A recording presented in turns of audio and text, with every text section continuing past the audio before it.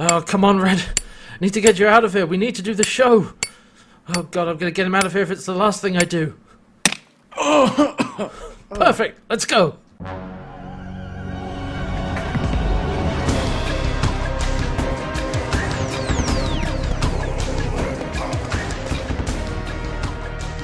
Hello, everybody. Welcome back to part 2 of season 2, 3-parter of Farscape Rewatch.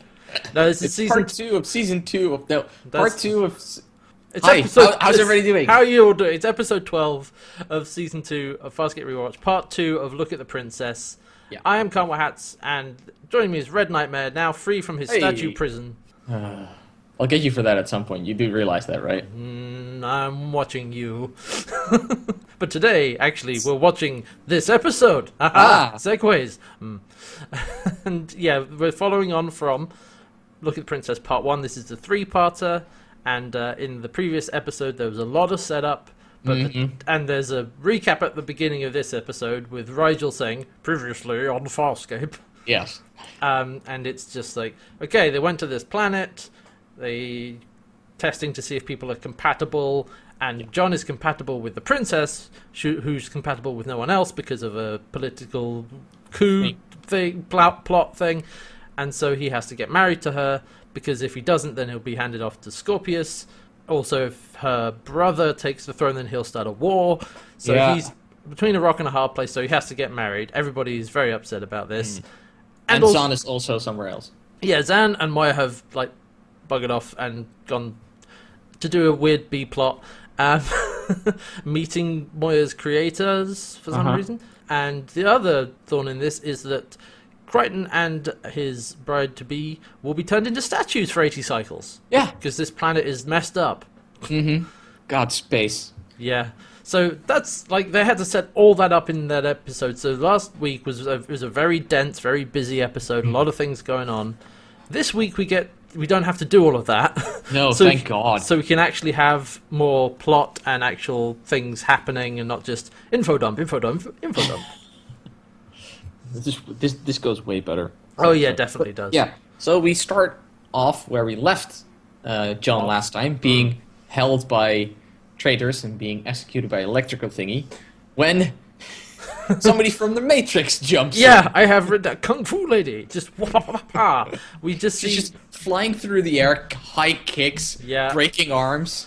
We don't the first things we see is close-ups of a fist and a foot and dress whirling around, and then once everybody has been punched to the floor, it pans back and reveals that it is actually the woman who was hanging off Clavor's arm, who's going to marry him. Her name is Genevian. Yeah, okay. And turns out obviously there's more to her than we thought, and she says to John, what division are you with? Who sent you? And she's like, basically she's a peacekeeper plant. Yeah, actually she asks him, what division are you from? And John's like, I can't tell you that. John immediately doing the smart thing and trying to bluff his way through it. Yep. Not being like, what are you talking about? No, that probably would have got him killed. And so, he plays her along, didn't know I'd be getting back up.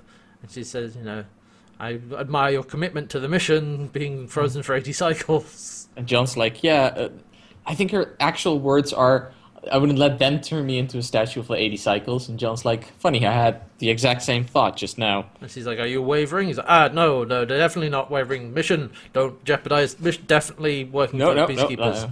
Thank you, cheerio. I gotta go. Also, an interesting note is that her mission is that she stays close to Clavor, and if he gets the throne, she kills him.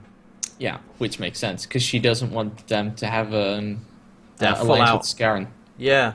The fallout, the peacekeepers wouldn't care about the fallout. It's the tactical advantage that region that's true, provides. actually, yeah. That's why they don't want to hand it to the Scarrons.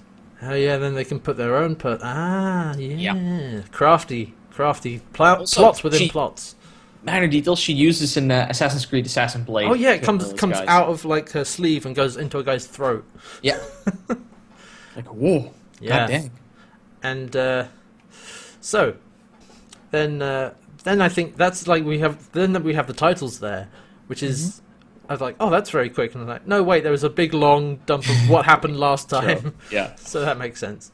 And then we go to... God, I love this. I found Claver annoying in the first episode, but I love him in this one. It's much better. Because he's like... John has basically just gone to his room and is just slapping him on the cheek. It's like... Hey. Ow. Hey. Ow. Not You can't happy. hit me on royalty! He It's just punches him square in the face. It's like, I nearly got killed. I want off this planet. It's like, how dare you strike me? Pow. It's just... I like the complete... It reminded me a little bit about Game of Thrones when Tyrion starts slapping Yeah. Joffrey. It's exactly that it's very scene. much like that, yeah. It's Oh, like, he's oh, I don't care. And he just grabs him by the nose. He just holds him to the bed.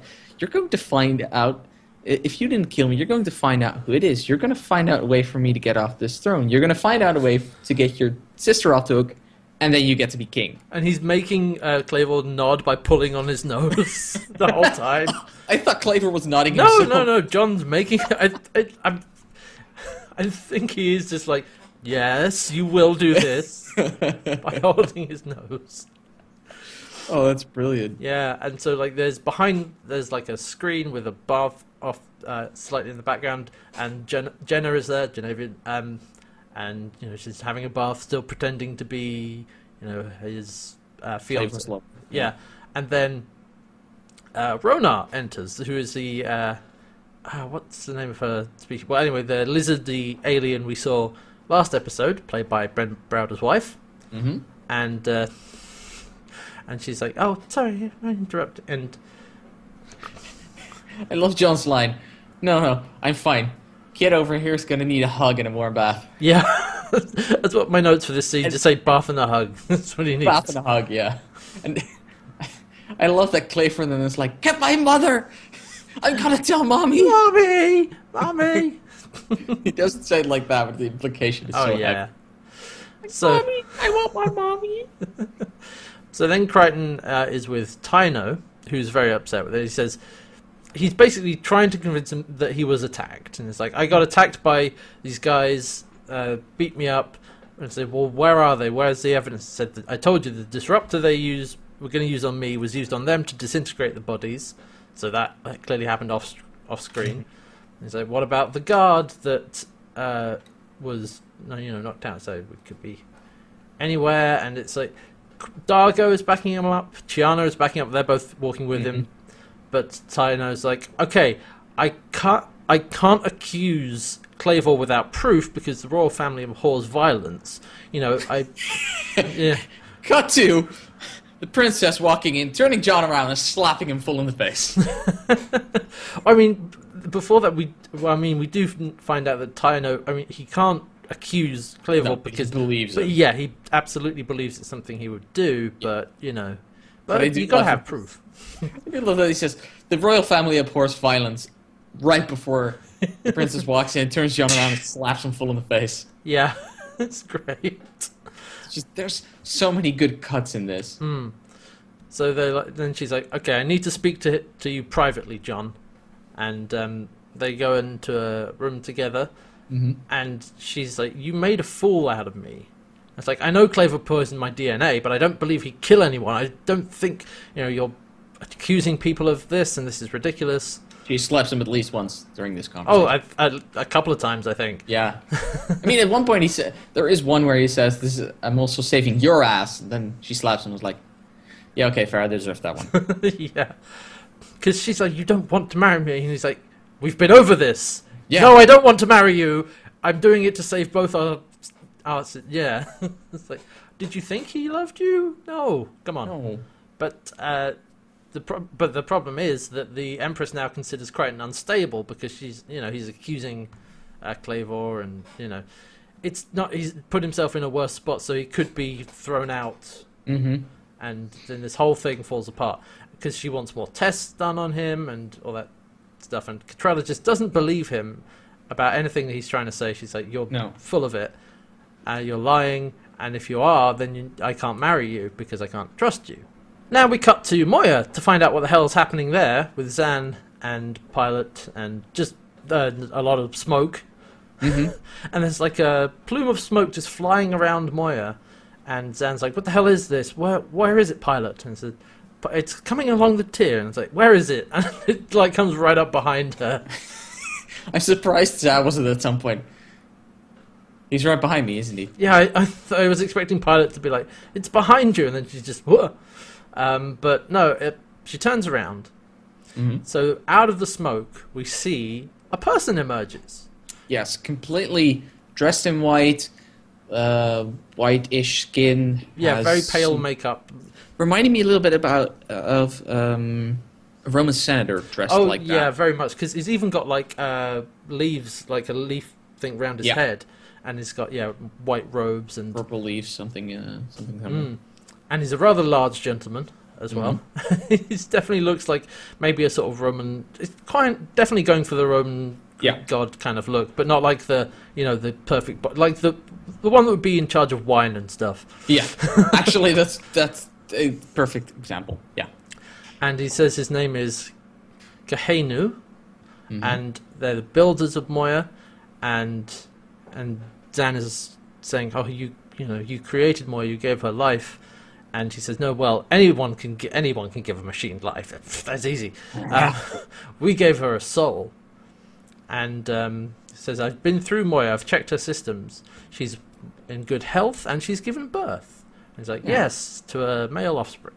Yeah, she's given birth to a male offspring that is a gunship and destroys things. Yeah, and he says, "We created these ships as beings of peace, but the offspring can dispense carnage, and I'm here to shut Moya down."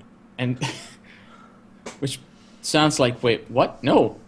No, wait a minute. We kind of need Moya.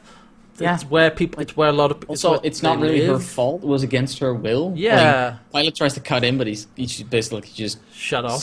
shut off by the god. And he says, "Pilots do not speak to builders," or whatever it is. Capricious god. Yeah, as well. he's a bit of a Sans dick. say. So he's going to start shutting Moya down. No, Moya. Also, fun fact: you know who this is? No. Could you not tell by the voice No. and his powerful eyebrows? Wait, is this the actor that plays Rigel? Yes, it is. Yes, it is. That was my first. That was my second guess. Was like, until the eyebrows, I wasn't entirely sure. Cool. It's Jonathan Hardy, yeah, in a rare actual physical role and not just a voiceover. I like his acting. Yeah, and I could just about tell from the voice is fairly similar. It's a little bit lighter, the one he uses for Kahenu. Mm-hmm. So it's not literally just Zan speaking to Rigel, because that would be weird, and it would raise a lot of questions. A lot of questions. Yeah. So anyway, he's there to decommission Moya, which is no, please, no, we like Moya. Then we cut back to the planet, and Eren and Chiana. There's a great shot. Like we have the wide shot establishing exterior shot of. In the background, there's the big pyramid, which we described last episode, and like lots of buildings and city. Yeah, and there's a great big lake with a grass verge at the bottom of the frame. And took me a second to notice, but like Chiana and Eren are sitting down there, and they're quite small. I was like, when's this going to cut? I was like, oh no, wait, there they are. And Chiana, but we do, go to a close-up of them talking, and Chiana's trying to convince Eren, like, you need to tell Crichton how you feel. Does he know how you feel? It's like, he knows everything he needs to. And Chiana's like, no, men are dumb. Listen to me, Eren. Men are dumb. You have to tell them exactly what you mean, because otherwise they don't get it. I mean, I can attest to this. This is true. she's not entirely wrong, yeah. Yeah. Let's be honest here. We are not all of us good at picking up on subtlety. But yeah, and Eren is still like, no, he knows everything. I'm done with no, don't need to tell him. She's still kind of angry about the whole thing. And then guess who turns up? Hey, it's Casanova. Yeah, and he's like, hello, I can't take a hint, apparently. See, this is exactly what we just talked about. Yeah. And he comes in and says, I am offering myself as a diversion. I want to go. Come with the Barren Lands to me. I'm going on a trip. And he offers the little thing. And Eren just grabs it, looks at it, chucks it over her shoulder, and is like, look, I'm going to be clear with you. It's not you, it's me. I don't like you. Yes, it's a great line. I love that so much. And he's like, Perfect. oh, well, you've made your feelings abundantly clear. Thank Yeah. What? You you. didn't get? Pisses off. You didn't get the hint the first 2 times? Dumbass. Yeah. But when she took the little thing, I was like, oh, please throw it in the water. Throw it in the water. Yes! I love the whole, she tosses it, and as it's still flying, she's starting her explanation. She's not even waiting for that punctuation to hit. Like, Chuck, okay, we need to talk about this. Yep. Oh, God. Sorry, Aaron is great as always, but I just love... Yeah, it's not you, it's me. Right, so, back with Katrala and Crichton in the same room we left them. Mm-hmm. You know, The Empire has finally found the base on Hoth. Yep. Because a large spherical droid robot thing comes in. It's got like blinking lights around it. It's actually a physical prop, Yeah. which is nice. I can imagine it would be really bad, like Turn of the Millennium CG. Otherwise, no Please thanks. no. This works way better. But it's just I mean, got leaping you can clearly lights. see it's being used on a string. You Something can't see the like- string. You can just the movement is very clear, but It's fine. whatever. And yeah, so they're like, John's like, do you know what this is? Says, I've never seen this before. He says, Obi-Wan had one of these. His was smaller though. I was trying to figure out what name he said. Now it Yeah, makes Obi-Wan. sense. It's like the little training thing that Luke uses in the... Anyway, so they try to get out, but the door's locked. Oh dear. And then the robot starts releasing gas into the room. And John actually knows what... He's like, hey, okay, get down to the ground, shallow breaths, don't breathe it in. Mm-hmm. And that's actually a smart thing to do. Good job, Yeah, 'cause Crichton. most gas, depending on if it's heavier or lighter than regular air, goes up or down. Yeah, it really depends. But Mostly it goes up. before they fall unconscious, because they can't get out, I mean, John tries to break through a window and doesn't work. Rona enters again. Yeah, glowy red eyes in the dark. Yeah. Mist. And she's like, quick, come this way. She's got a really high-pitched voice. It's so good. It's really... Works so well. She's like, quick, follow me. And so they get led away, and before they fall unconscious, and Katrala says, I'm sorry I doubted you. I'll marry you after all. It's like, oh, great, that's all it took. A gas attack. That's great. Look. So, some people like flowers. Some people like chocolates. Some people just realize how much they love somebody when they're gas attacked. Who are we to judge? It's true. Who It's a different culture. Yeah, exactly. We don't understand. So, then we go to actually Rigel and Empress Novia, and Rigel is really playing up his diplomatic God, I love chops.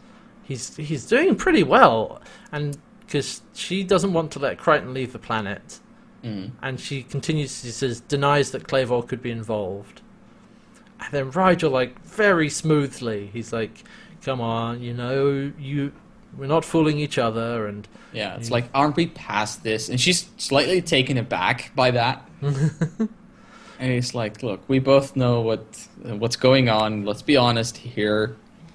And I'm trying to find something that will make sure that we all get what we want. yeah. So what Rigel suggests is they take Crichton and stash him somewhere for a while, so nobody knows where he is, and so that until the wedding, so that he's safe and can't be attacked. Makes sense.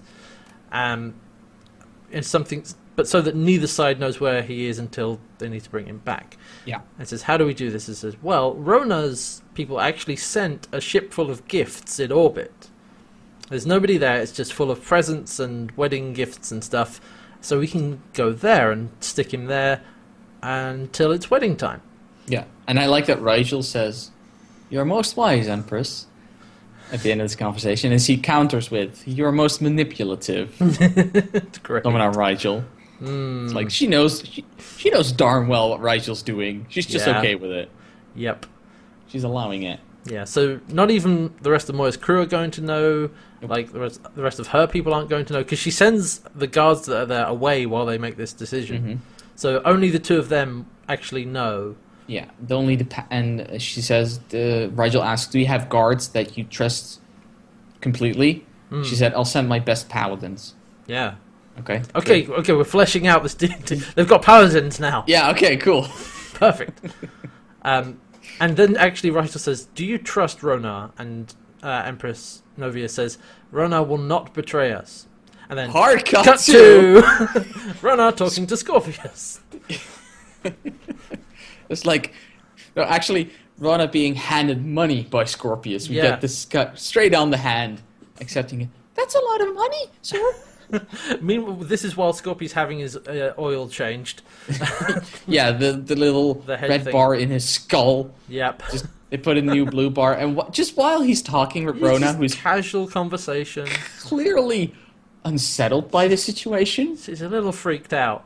Just that thing starts drilling back into his skull. Yeah, and by the way, like the way this is, like they're still on the same planet they've been the whole time. You know, he's in a guest room, but the wall behind him is red with it's like just a red big square, not really a window, but just behind him, so that he's framed in red, like Peacekeeper and bad guy kind of colors, which I think is a nice little touch.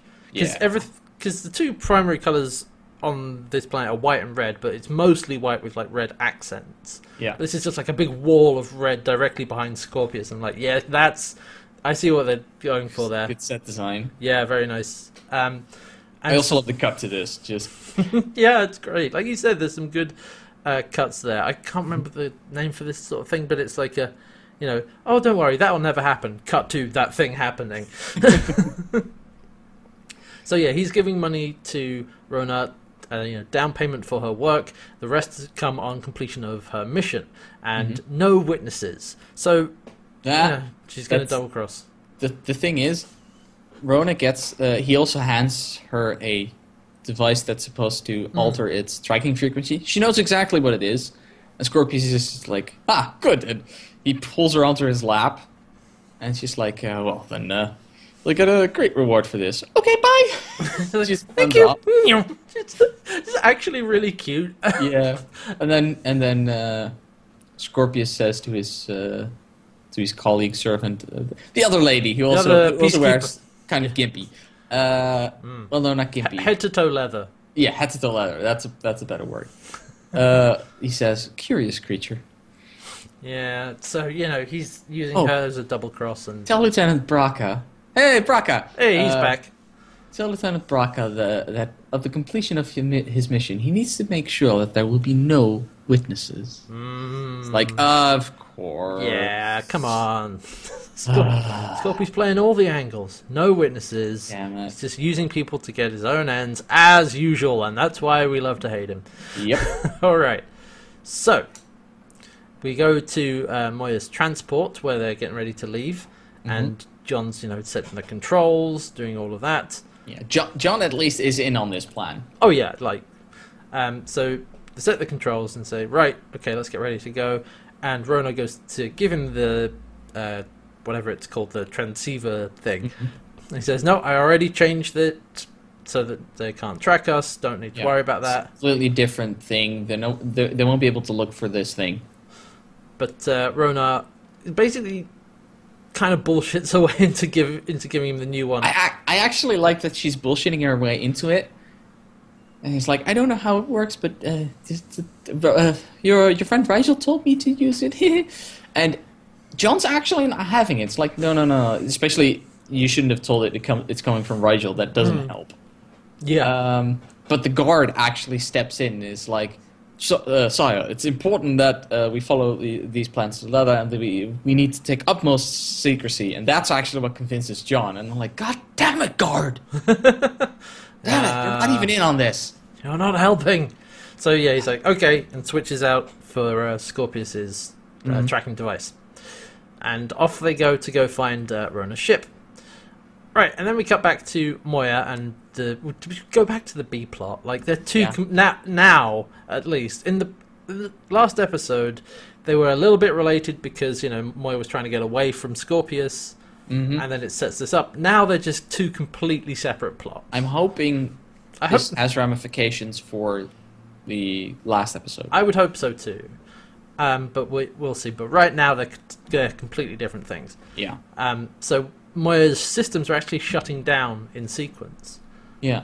And she's basically turning herself off. Yeah. That's probably the best word for it. I mean, yeah, and Zan's trying to stop it, but Pilot's like, no, she's doing it of her own will. You know, she's not being forced to. You know, her God told her to shut herself down, so she's shutting herself down. It's, yeah. Gotta hate God sometimes. Yeah, and Zan is very angry with Kahenu and says, you know, all life cherishes life. What the hell are you doing? I'm not convinced that Moya is doing this willingly. Yeah, and actually he does something really cool. He's like, well, if I can't convince you, maybe she can. And he just points up, and then we hear this ephemeral voice coming from basically everywhere, and it says Moya, and it's Moya's voice, Moya speaking. Yeah, this is the first time we directly hear Moya speak. Yeah, and she's speaking in not full sentences, but saying, No. Moya, fulfilled, will go in peace. She's, you know, happy with her life and is prepared to, yeah, go in peace. And Zan just breaks down at this. She's like really upset. She's completely, like, she's at command, and as the lights go out, she just screams. Oh no, it's like a proper cry and a wail, and she's Yeah, a wail actually. heartbroken. Yeah, it's better. Yeah, it's really it's really effective. Harsh.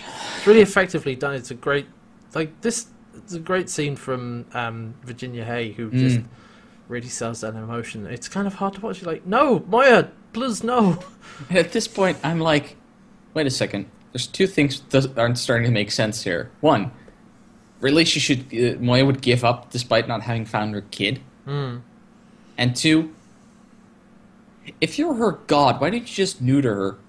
Yeah, can you If not? having gunships is the problem, just make her sterile. Yeah, can you not just do that? Yeah. Wow. You don't have to ask her to kill herself. No, You can just be like, you know what? Okay, this is too risky.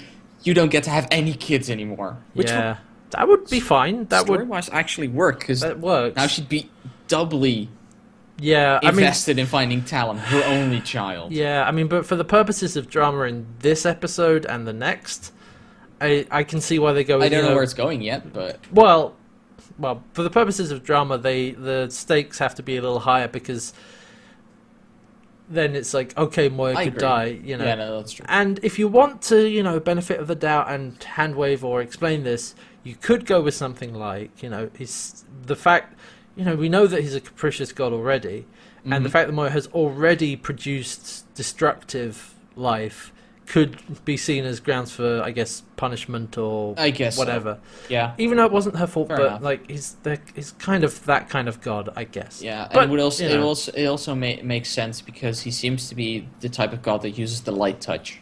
It Yeah. doesn't actively do something, he just convinces someone to do something. Yeah, so, you know, that's if we want to, you know, give some benefit of the doubt explanation for that. But really, Makes it's sense. it's not presented that way. It's just, you know, nope, we got to shut it down. I mean, it was my first thought, but I get why this god's like, no, Nope, okay, this needs to go away. it's just an asshole.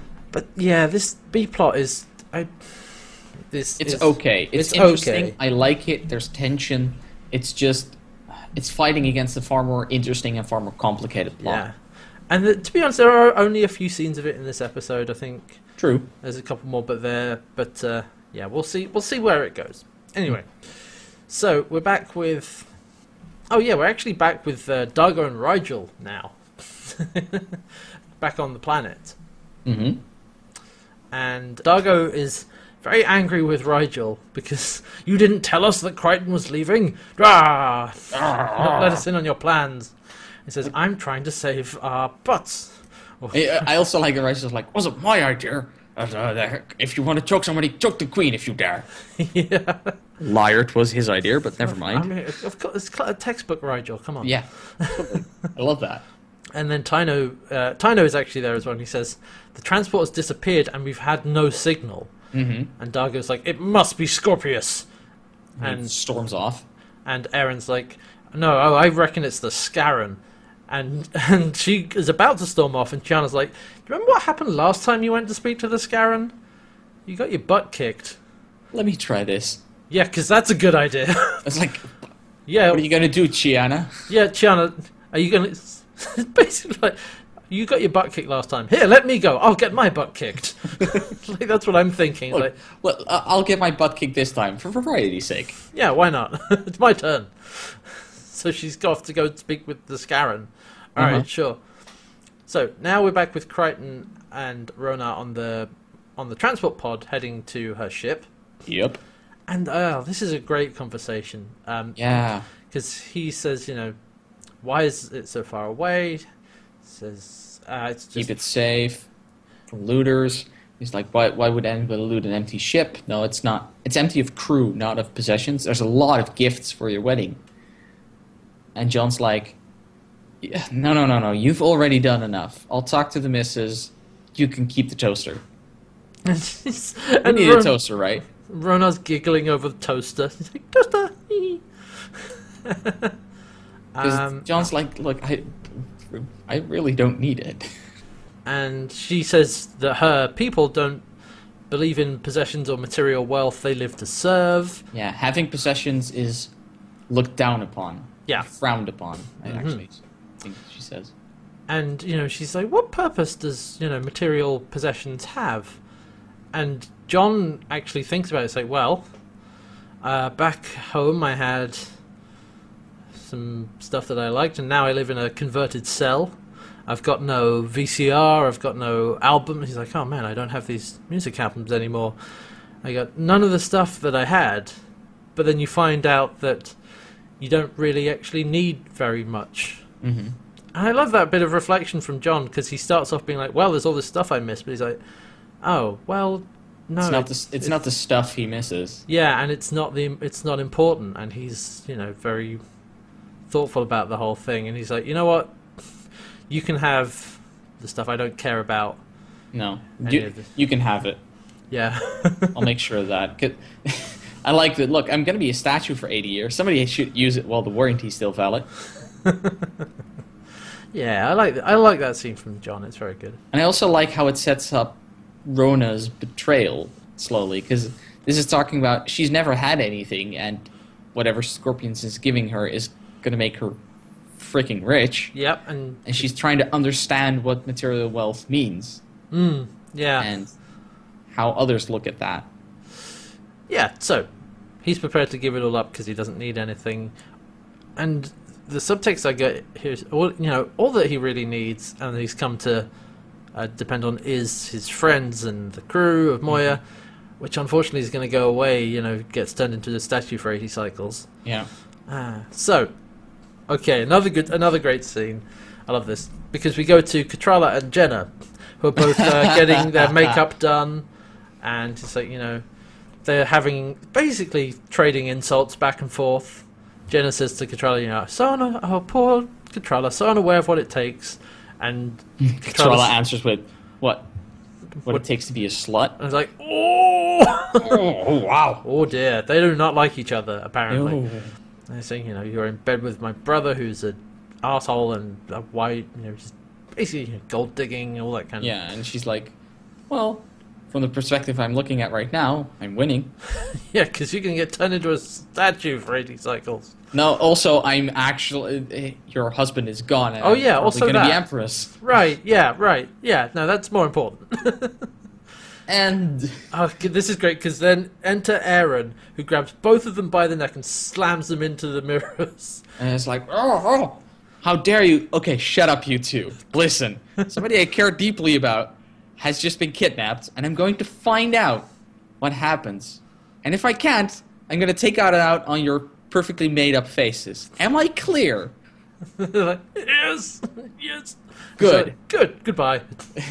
She walks away. And the princess just walks away angry. I love Aaron when she does stuff like that. It's just like, don't mess with Aaron. No. It's that contrast because we very rarely get to see that direct contrast to the, I guess, the more traditionally feminine characters. Like, you've got a princess and, like, a potential queen, they're royalty, and they're very, they're not the aggressive type, and nope. And then just Aaron comes in and is like, right, you two, don't make me don't make me F you up. Like, Aaron's more the I mean, dumb force isn't the right one. Unsubtle force. Yeah, more blunt. Yeah, a lot she's more blunt. And where the princess and Jaina are more Subtle. subtle. They're more backstabby. Yeah, Knife plots in the sleeve. Aaron just punches people in the face. Yeah. Which is great. But yeah, she will ruin them if something happens to Crichton. So, Clavor and Kargan are now having a chat. We've got... God, I love this scene so much. Alright, so... Because Clayfor is holding a pillow with two arms. It's like he's holding out to his... the implications here is like he's holding his pillow to feel safe. He's got his safety pillow. Yeah. And he's whining towards to the Scarran. Yeah, and he says... Crichton attacked me, he slapped me, he hit me. But we didn't gas him. No. And I like that one person, the Scarran says, well, at least your gas attack worked. So, you've won. And he's like, oh, I thought it was you. He's like, awkward. Whatever it was, you've won. And I'm like, so it's Scorpius, right? That's the only third player in this game. Yeah, well, think about it. He sets up the gas attack, and then they're like, let's get out of here. And then, so he's using Rona. Mm-hmm. So he basically sets up the thing to send them onto that ship so that he can then get Crichton alone and get him.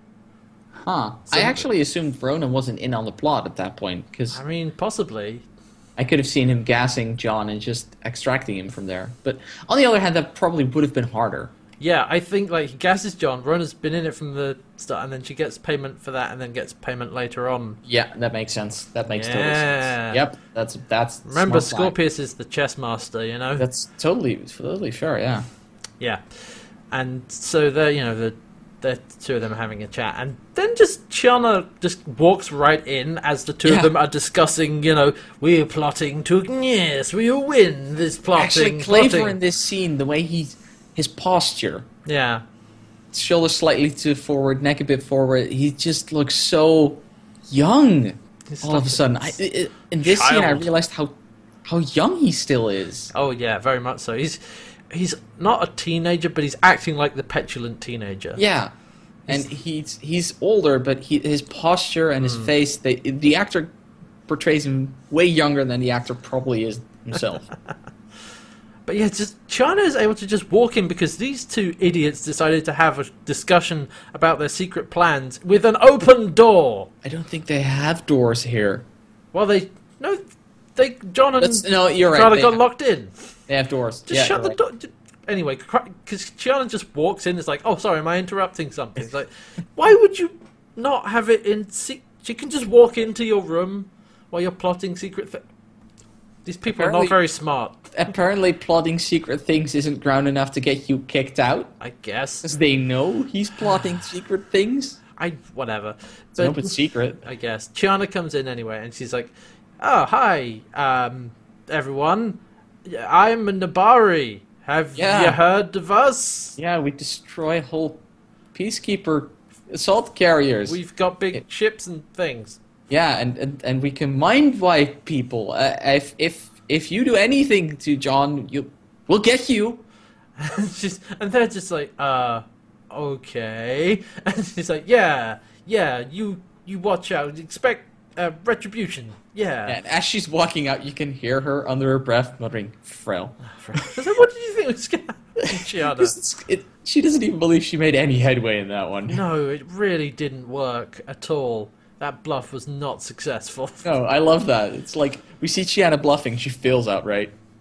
Yeah, so I almost wonder what the point of that scene was, because it's just like, it didn't really do anything, but I guess it doesn't slow anything down. I like it it does get across that was Scorpius with the ball. Right, yeah, that's true. And it gives us a fun scene with Chiana playing off these two characters. That is true, alright, fair enough. Right, so now we go back to Crichton and Rona and the gods. They're all getting onto the ship because we've had like these CG shots of the transport pod coming up from the planet, going up into orbit and approaching this ship, which is very blocky and square and Mm-hmm. has big sort of not engine nozzles on it. It's very almost junky, but not quite. It's basically a Boxy. flying box. Yeah. And so they get onto the ship, they dock, and they're like, all right, let's go in. An alarm goes off, Rona goes to shut it off. She's like, okay, no, we're fine, everything's fine. Yeah, And then they walk towards the bridge of it, and suddenly the guards get shot. yep.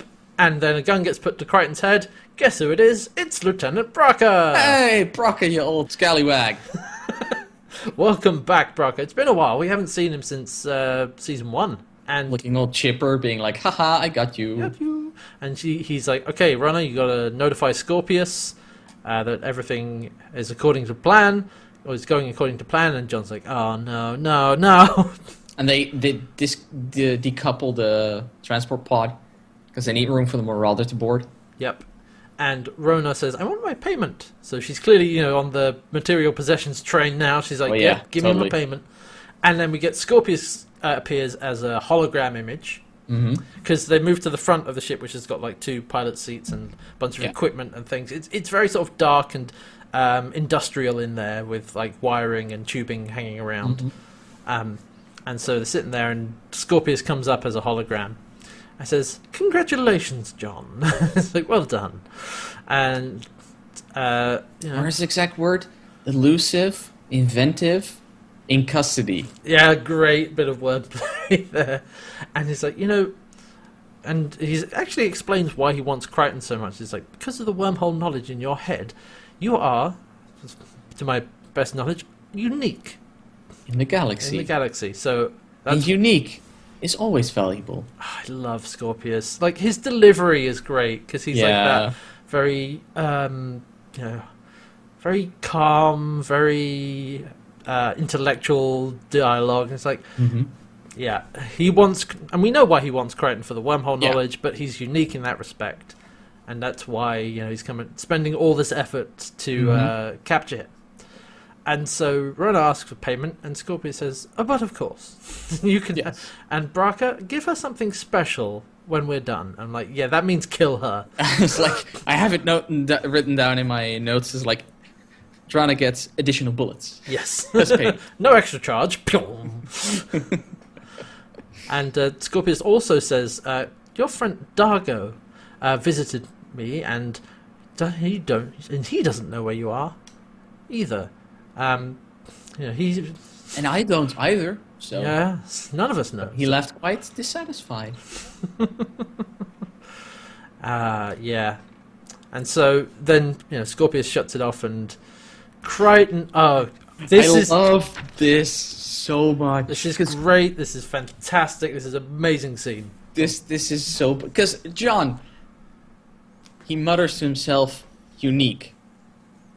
And he realizes what that means to Scorpius. Scorpius needs him alive. Yep. Braca's holding him hostage with a gun. And he suddenly realizes how futile that gun is. Yep. He just completely loses it and is like, "Come on, Braca, shoot me." Yeah, because he just starts inputting commands, and Braca's like, "Stop or I'll shoot." And It's like- John's like, "Promise?" Yeah, do you No, promise? really? Seriously? Come on, do it. Because John is so terrified of Scorpius at this point. He'll take death. Well, He'll it's- take death over Scorpius. It's fine. we- If Braca shoots him, he doesn't care anymore. He also knows that. Well, we know that he's at his wit's end from the last episode. He's so fed up with everything. He's like, "Where do I do? Where do I go? I'm in an impossible situation." So he's like, "Okay, yeah, shoot me in the head." And then he's like, "No, wait, don't shoot me in the head. Scorpius needs my brain. Shoot me in the heart. Yeah, in the heart." It's like, here, to your left. No, my left. You're right. He's back into that manic Crichton that we've seen a Yeah. few times. He's completely nuts at this point. And then he's like, "No, okay, not the heart. Shoot!" And then he moves Braca's hand with the gun down to his crotch. It's like, "John Wayne Bobbitt, shoot me down there." It's like, it's just like a high pitched. It's fantastic. It's great. It's like, and at some point, and he's just doing it, and then Braca's like, "Okay, fine, I'll shoot your legs off." No, that doesn't work, you idiot. Human sebation. If you just put a scratch on me, I bleed out. I die. Oh, I'm sorry, Mr. Scorpius. I don't know what happened. He suddenly died. It's great. And then also he's like, "Okay, no, wait a minute, my sex life, kill my sex life," and he points Braca's gun at his hand. That's what he said? Yes. didn't realize it was. He said sex life. Killed my sex I life. thought he was bluffing. The sex organ was in there. No, It's no, way better. come on. So much better. Killers. He was just pointing a gun at his hand. I mean, come on. Oh god. Oh wow, this is a fantastic scene. I love. And then he goes to the other console, and Rona tries to slightly makes him move, and he just turns around, puts his finger on his neck. One more step where the weak point gets it. No, that's not what he says. He says, Right. "One, no more, nobody move, or the white boy gets it." It's like, and then they back off, and he's like, "You people are so dumb." Which is, that's a Blazing Saddles reference.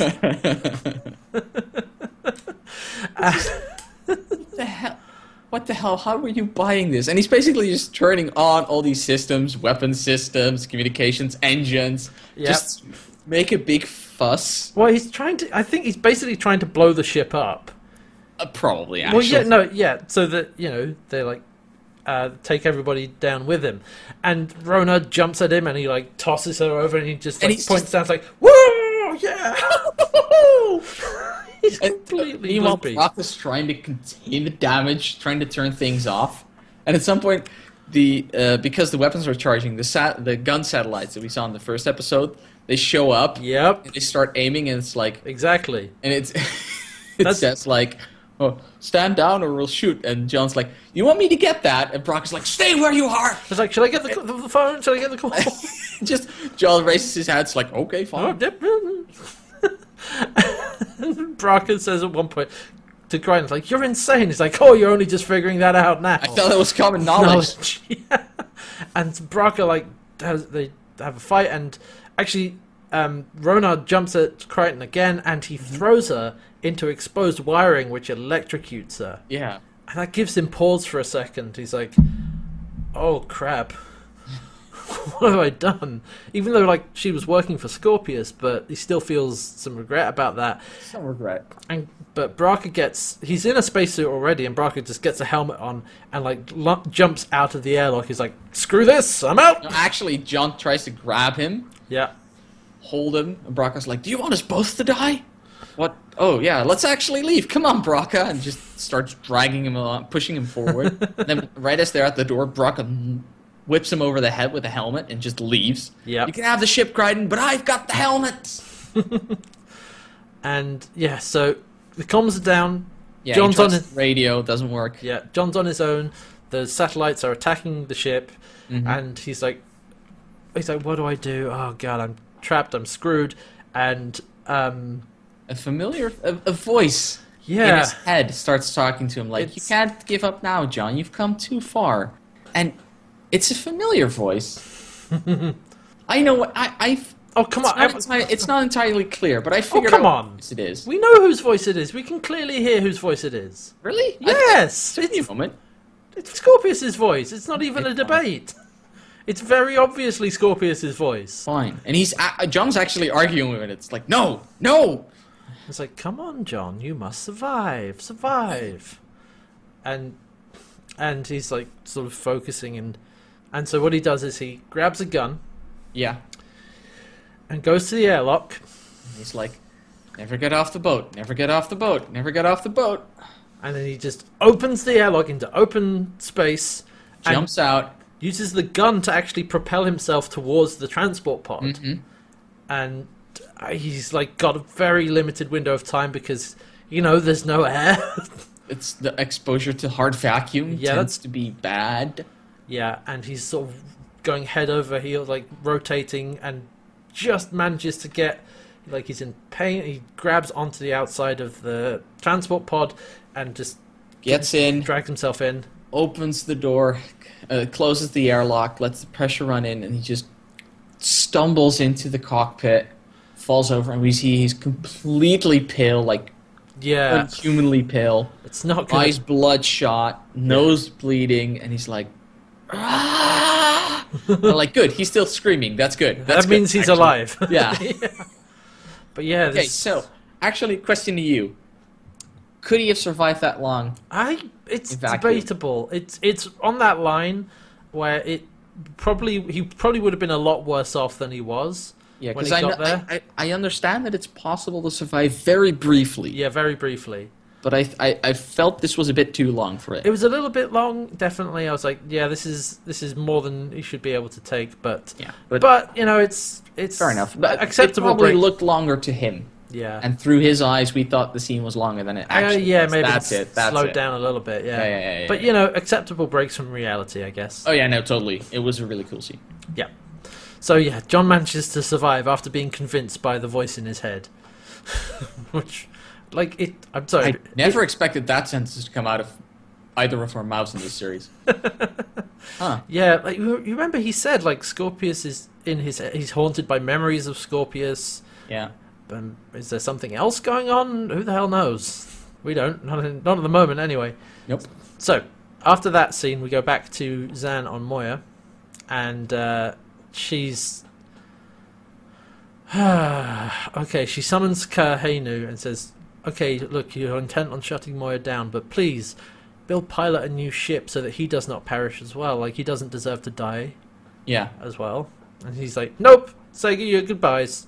Yeah. Like I said, God of the Light Touch. He doesn't do more than he needs to. In this case, whisper into the ear of Leviathan. Yeah. So, you know, it's a very quick scene. It's not actually Yeah. much more to it than that. And we go back to the planet. So Crichton has made his way back down and is lying on a table. He's got like a clear mask with lights in it over his face, which is clearly helping his recovery from LED lights. Yeah. And he's recovering from his exposure to vacuum and all that stuff. Mm-hmm. And he's talking to Dargo, and Dargo says, "I spoke to the Empress. She's not going to do anything. You know, it's but she's put everyone on notice." Sounds like 3 near-death experiences. Really? And like nothing has changed. Oh. He's still exactly where he started. Yeah. And Crichton says, "Well, what do I do? What are my choices?" As Dargo says, "You can either run, or you can stay here, and I'll back you whatever you choose." Yeah. And John's just he's really despondent. He's like, He's exhausted. because then Aaron comes in. Yeah. And Dargo leaves, and to let Aaron and John have their conversation. Mm-hmm.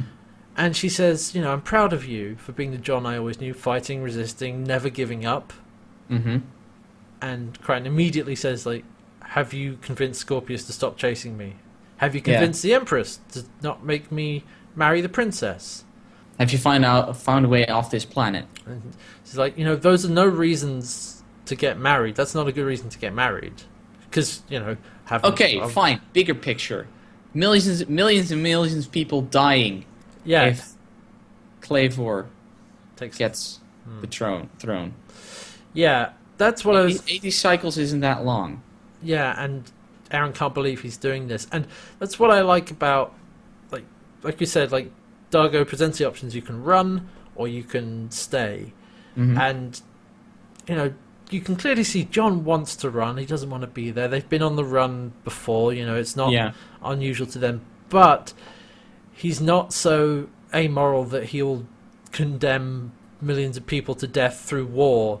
That and he's tired. He's done. He's been pushed so far the last few days. So Scorpius coming back, his memories haunting him, all that stuff. He wants to be done with it. If he gets married, he'll be done with Scorpius, done with running.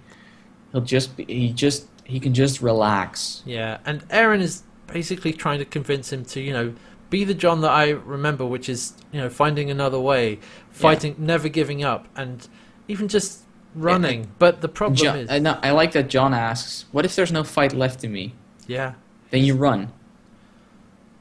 And then he asks her, what, run away with you? This is with all of us, together. And that's the mistake she makes. Yeah. Because what he needed right now at that point is something else to hold on to. Yeah. And she needs to be that thing, and she's too scared to be it. Yeah. To be his hope. And that's the other thing, is that he knows that if he runs, he's gonna start a war. Yeah. And he can't do that. He won't do that. And he needed something to keep fighting for, and Aaron just she's too scared. Yep. never mind the fact that Moya is gone and is shutting down, so how you would run away I don't know, but never mind. That's beside the point, really. Yeah, no, it totally is. But They would have had other options. I know, it was in the back of my mind the whole time. It's like, Moya's gone. Never mind. Yeah, he just lays down on the bed, and Eren says, "You can't quit." And he's like, "I can't go on." It's like, "Are you still the Crichton I knew then?" And he just doesn't say anything, and she leaves. Mm-hmm. And she walks past Casanova, Dragon Casanova, who's getting dressed, or with a friend of his standing there putting on some robes, I guess for the wedding or whatever. Probably. And she's like, "Right, I'm going to explore the Barren Lands. You want to come if you think you can keep up? Right, good. Okay, let's go." And he's giddy like a schoolgirl. He's like, "Aha, what? Yeah." And Eren's just like, "Whatever." Yeah. Try to keep up, bozo. Yep. Now, Man, that guy's gonna die in the Barren Lands. It's so sad. So sad. He's I'm broken up inside. Yeah, he's gonna follow Eren up a cliff, and he's just gonna fall because he has no idea what he's doing. I'm heartbroken. Yes, it pains me. Yes, I'm pains me. so sad. Okay. Speaking of things that are actually sad, Yeah. let's go back to Pilot Zan. Dying. Yeah, because Pilot dying. everything is shutting off. Moya's systems are going. The lights are out. He actually says Moya's consciousness. I can't feel Moya's consciousness anymore. She's gone. Slipped away from me. Because Zan is right there in Pilot's den. She's actually right with him and, hugging him, caressing his face, and he says to her, like, "Don't feel sad. Life was good, and, we are fulfilled." And I love this callback. He says, Yeah. "I can go. I've finally seen the stars." Seen the stars. Which is all he wanted to do. That's what he said in The Way We Weren't, when he was being, he said, what do you want to do? And he says, I want to see the stars so badly. And now he has, so he can die fulfilled. God, such a powerful scene. And Such a powerful line. And actually, he puts his claw up to her, and she takes his claw in her hand and just holds it for a second. Says, Zan says, "It's been a pleasure," and I'm ready now. I've seen the stars, and that's where we cut away, and it cuts away to pulling back from the den with the two of them right in the middle of it with all the lights off, and it's really sad. Mm-hmm. Yeah. It's like, isn't that the end of Moya and Pilot? My television watching instincts say no. No, but it's not. I wouldn't put it past the show to find a new Leviathan. That is true. If they did, I would expect everyone to be there, though. Like, from an out of... That is, narrative standpoint, yeah, you're right. You would want the whole crew to know about it. Because those sometimes doing that off-screen for some... Between air quotes, for some characters, could be very powerful. Could be, but... I don't think Farscape is playing on that level. No, I don't think it would do that, and, So, I think we can... assume, but I mean, it's a little hard to tell from this episode. This episode, like ignoring a meta sense, it's presented as legit. Yeah. And it's a very moving and emotional scene between the two of them. And then so we go back to everybody else, and it's wedding time. Da da da da da da da da. Yep. And so everybody's getting ready. They're getting dressed. They're wearing red robes or white robes or whatever. I like actually that it seems like everybody in the royal family, or those married to the royal family or something, or in a function to the royal family, are dressed in red. Yep. Everybody else is dressed in white. And the detail is that Chiana and Darga are also dressed in red. So is Rigel, which I loved. He's got like a tiny little collar and some robes. They must have had to have them made special. But Rigel's loving it. He's like, yes, I can feel power again. Smell the power again. Yeah. He's loving being back in that, regal environment. And the princess comes in, They stand together, and she whispers in John's ear, which I like, pieces of different kindling sometimes create the brightest fire. It's like, okay, thanks, I guess. Oh, also, Scorpius is there as well. Yeah. And he comes up to John and says, "You're making a mistake, John." And he says, "No, I don't think so. I made one request for this wedding, is that if I go through with it, you're banned from this planet." You know what they said? Yes, sire. He's like, and he sort of steps back a bit. Like, Yeah, walks to a different part of the room.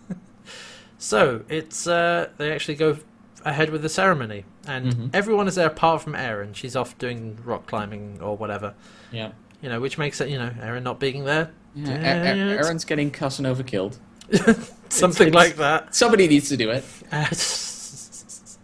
So yeah, they start off the whole thing, and they say, everybody kneels down apart from the royalty, including Crichton. Yeah. And they're like, he actually tries to kneel first, and then the Empress is like, "Not you." "Not you, stand up." And says, "We're here to do marriage is what brings us here together today." Not quite like And then that. at some point, all the vows without hesitation, blah blah blah blah. And they do the whole, if anybody has reason to put doubt on this thing, then stand up now and say something, and nobody does. Otherwise, shut up for the rest of your life. Yep.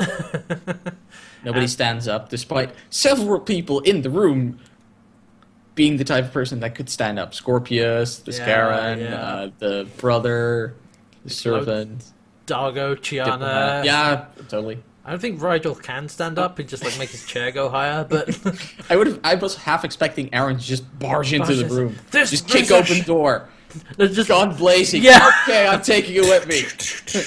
We're getting out of here. What? No, but that does not happen. They go through with it. The ceremony happens. And when it's over, Crichton's talking to Dargo, and he's like, where was Erin for that? And says, forget about her, it's too late. She's off doing her own thing now. And Crichton gives Chiana some recordings he made for Pilot, Zan, and Erin. He says, "Okay, all right, I'll make sure they get them," and gives them a hug. And she says, "I love you." He does the Han Solo thing. He says, "I love you." He's like, "I know." And then the princess actually goes into the cubicle, I guess, whatever, the frame in which she gets turned into a statue. She says, "I will stand here for 80 cycles with love in my heart." Blah blah blah blah. Yep, there's beam of light, and she just gets turned into a proper Sculpture. statue. Yeah, like a piece of metal. It almost looks like. I love the smart cutting there, because it pans across. We see her. It pans over the corner of that frame, and then we see the statue. It's like, clever. Yeah, I like nicely that. done. And John's like, "Oh god, this is really happening, isn't it?" I like John's. Whoa, and Dargo Reeves being like, "Whoa, whoa, yeah, whoa." But John's like, "Oh god, I guess I'm really doing this." So he steps up to the plate, and Tyno says to him, "It's like, it's calibrated for sebaceans. So try to endure the pain and rule just." And it's like, why do you tell him now? Well, because he probably would have chickened out of it. It's too late now. And for the entire 80 cycles, or just the start? I think it's just the beginning. Thank God. I don't know, but I would hope so. So he's like, "All right, let's get up there." So he stands up there, and Dargo says, "John, I have good news and I have bad news for you." John's like, "Okay, give me the bad news first. You're married. You have to endure 80 cycles. You're married. You're going to be 80 cycles in a statue in a strange world." He's like, "All right, what's the good news?" Chiana and I are having incredible sex. Which is just great. And there's just that brief moment, they're both looking at each other, and they start laughing. They just both crack up. It's like they're just laughing. And John's just standing there, and he's like, "Okay, fine, you're right." And he's just cheering, fingers up. And he does the two fingers up, like the V poses, like, "Hey!" into both hands, and then just the thing gets on, and he's in pain, and he goes to his knees, Like with a hand back above his head and his mouth opens like frozen into a statue. And everybody's like clapping. I'm like, don't clap. The man looks terrible. Do you want that anguished face sitting in the courtyard for 80 cycles? Well, you got it now. Deal with it. Heck, he's not even at the same height as her. Yeah. That causes him to be like the highest point of him is halfway up the princess. Whatever. Like, weird. I'm sure like 60 cycles from now or whatever, they'll have whole bunches of theories about what that means and what the pose represents. Is he a jokester? Yeah. What is he trying to? Yeah. Probably. Was it about fear of whatever? And is it to keep an eye on the anguish of ruling and the pain that exactly that kind of of taking the big decisions, that kind of crap. And that's where we get our second to be continued. Yes. In the next episode, which is part 3. I'll tell you the title right now because it's really fun. Part 3 is The Maltese Crichton. Referencing, of course, the Maltese Falcon statue, you know. But yeah, no, that's the Maltese Falcon was like a detective story, like a noir detective story where they're looking for a statue of a falcon. So that's what they're doing there. I did not know that. There you go, the Maltese Crichton. But yeah, thinking of something else. Never mind. Anyway, but that's the end of the episode. That's part 2, and it will be continued next week. So, this was a lot better. Way better. So much better than the last episode. Way better. Interesting character moments. Yeah. The plot was nice and fast. Things were happening. Everybody got some good screen time. Yep. Like, yeah, basically, just a great episode. Yeah, and absolutely, just hands down, best scene is Crichton on the ship with all the wedding presents, completely losing his mind. Yeah, it was so good. So good. It's like, of course, that makes total sense. These people have no idea what type of race he is, so he can just pull it off. And he's just like, yeah, you know, you can't kill me. You need me alive, so I can use that to my advantage. I can do whatever the fuck I want, because you can't do anything. And just like, kill my sex life. It's just John getting into that, like, really manic state. Yep. And Ben Browder is so good at that. So, yeah. I love it. The only thing that kind of is bugging me is, like, the B-plot with Moya and Zan and Pilot. Like, on its own, it's fairly, it's okay. It's interesting. It's interesting, but it's the fact that it's so disconnected from the main plot that it's like struggling to hold as much interest. Yeah. So, you know, it's not terrible, but it's just, I feel like it didn't really need to be there. No. I'm hoping it picks up. Yeah, to be honest, actually becomes part of the main story. To be honest, I would rather like Moya meeting her creators and having a discussion about whether or not she should be allowed to live. That should be its own episode. Yeah, that would be way better as its own episode. Super interesting, actually, because it's really heavy stuff. And I mean, don't think that you could easily have Zan and Moya just being away. Yeah, and just them telling what happened afterwards in a brief scene. I'm also still, you know, a little bit upset that Zan doesn't have more to do in the rest of the story. You know, she's not involved with this whole thing. You know, on its own, it's not actually that bad, but it's just like I don't. It's just the juxtaposition to compare it to the main plot that just doesn't work. And it's also because it's such a heavy thing. It's such a heavy subject because Moya's going to die, but it's hardly given any attention because it's only a couple of scenes because we have the rest of the episode with everything else going on. So it's like it doesn't really quite work, but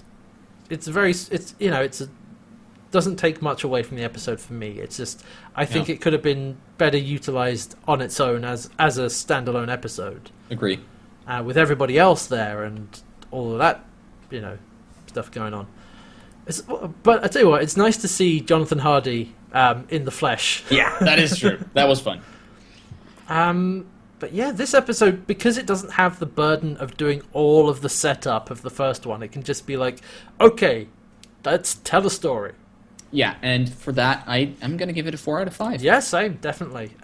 That's much more like it, really. Yeah, it's fun. It's good. And like I said, the previous episode... it's really, we marked it down because it had to do all this setup, which to be fair, it had to do. Yeah, something had to be done about that, but it's just, it was only doing setup. It Yeah. didn't have its own story. I mean, it did, but Well, most of no, it was yeah, you're right. it was That's not entirely mostly fair. set up. It was mostly Yeah. it was just very dense with everything going on. This was a lot less dense, a lot more straightforward. Like we've set up the players, we set up the situation, we set all of that stuff up, Mhm. and let's just go ahead with the plot, which is great. Yeah. And some great acting from everybody involved. But like again, like hats off to Ben Browder. Totally. So yeah, 4 out of 5, definitely. Mhm. So that's part 2. A quick note about part 2, actually, because this was originally supposed to be a 2-part episode. Oh. And it's, as we said, a 3-part episode.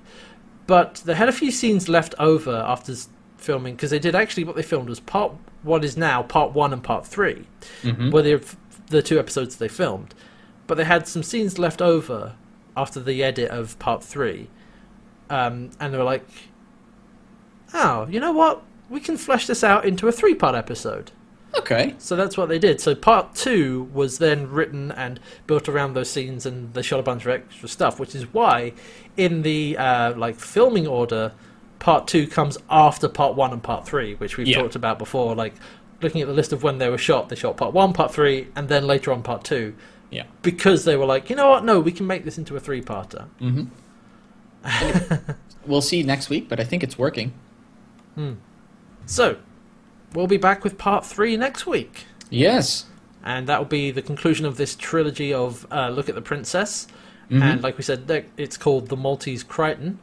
Yeah. And let's have a look. It's this. Did we give a synopsis last time? I don't think No, we we did. didn't, and I don't think we should this time. Let me just have a look, see if there's anything. Oh no, yeah, no, okay, yeah. We'll leave you in suspense. Yes. I like doing that for the 3-parters or 2-parters or whatever. Makes total sense because any information would give us a lot of information Oh yeah, because we know what we're at in the story. yeah. We know what the plot is, Mhm. and so then basically the synopsis becomes quote spoilers, I guess. Yeah. Yeah. So yeah, we'll be back for that, and we hope you enjoyed this episode. This was another good one.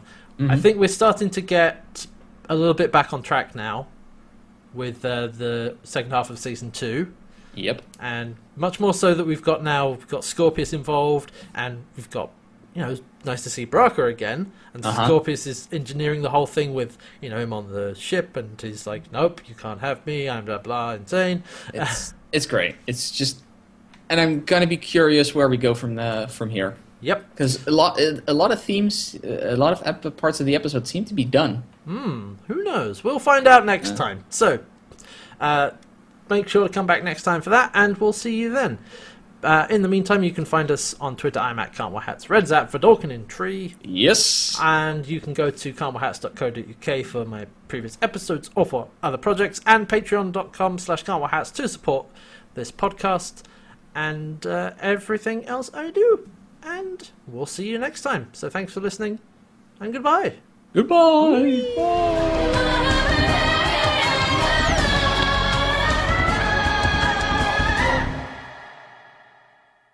All right, Red. It's a 3-parter. I need you to get back in the statue machine. No, come no, on, no, you're not. come on. Give me that. Get up. There we go. Yes, got it. No. Yes, got him. Okay, now how do I get out of Frel? The keys were in his pocket.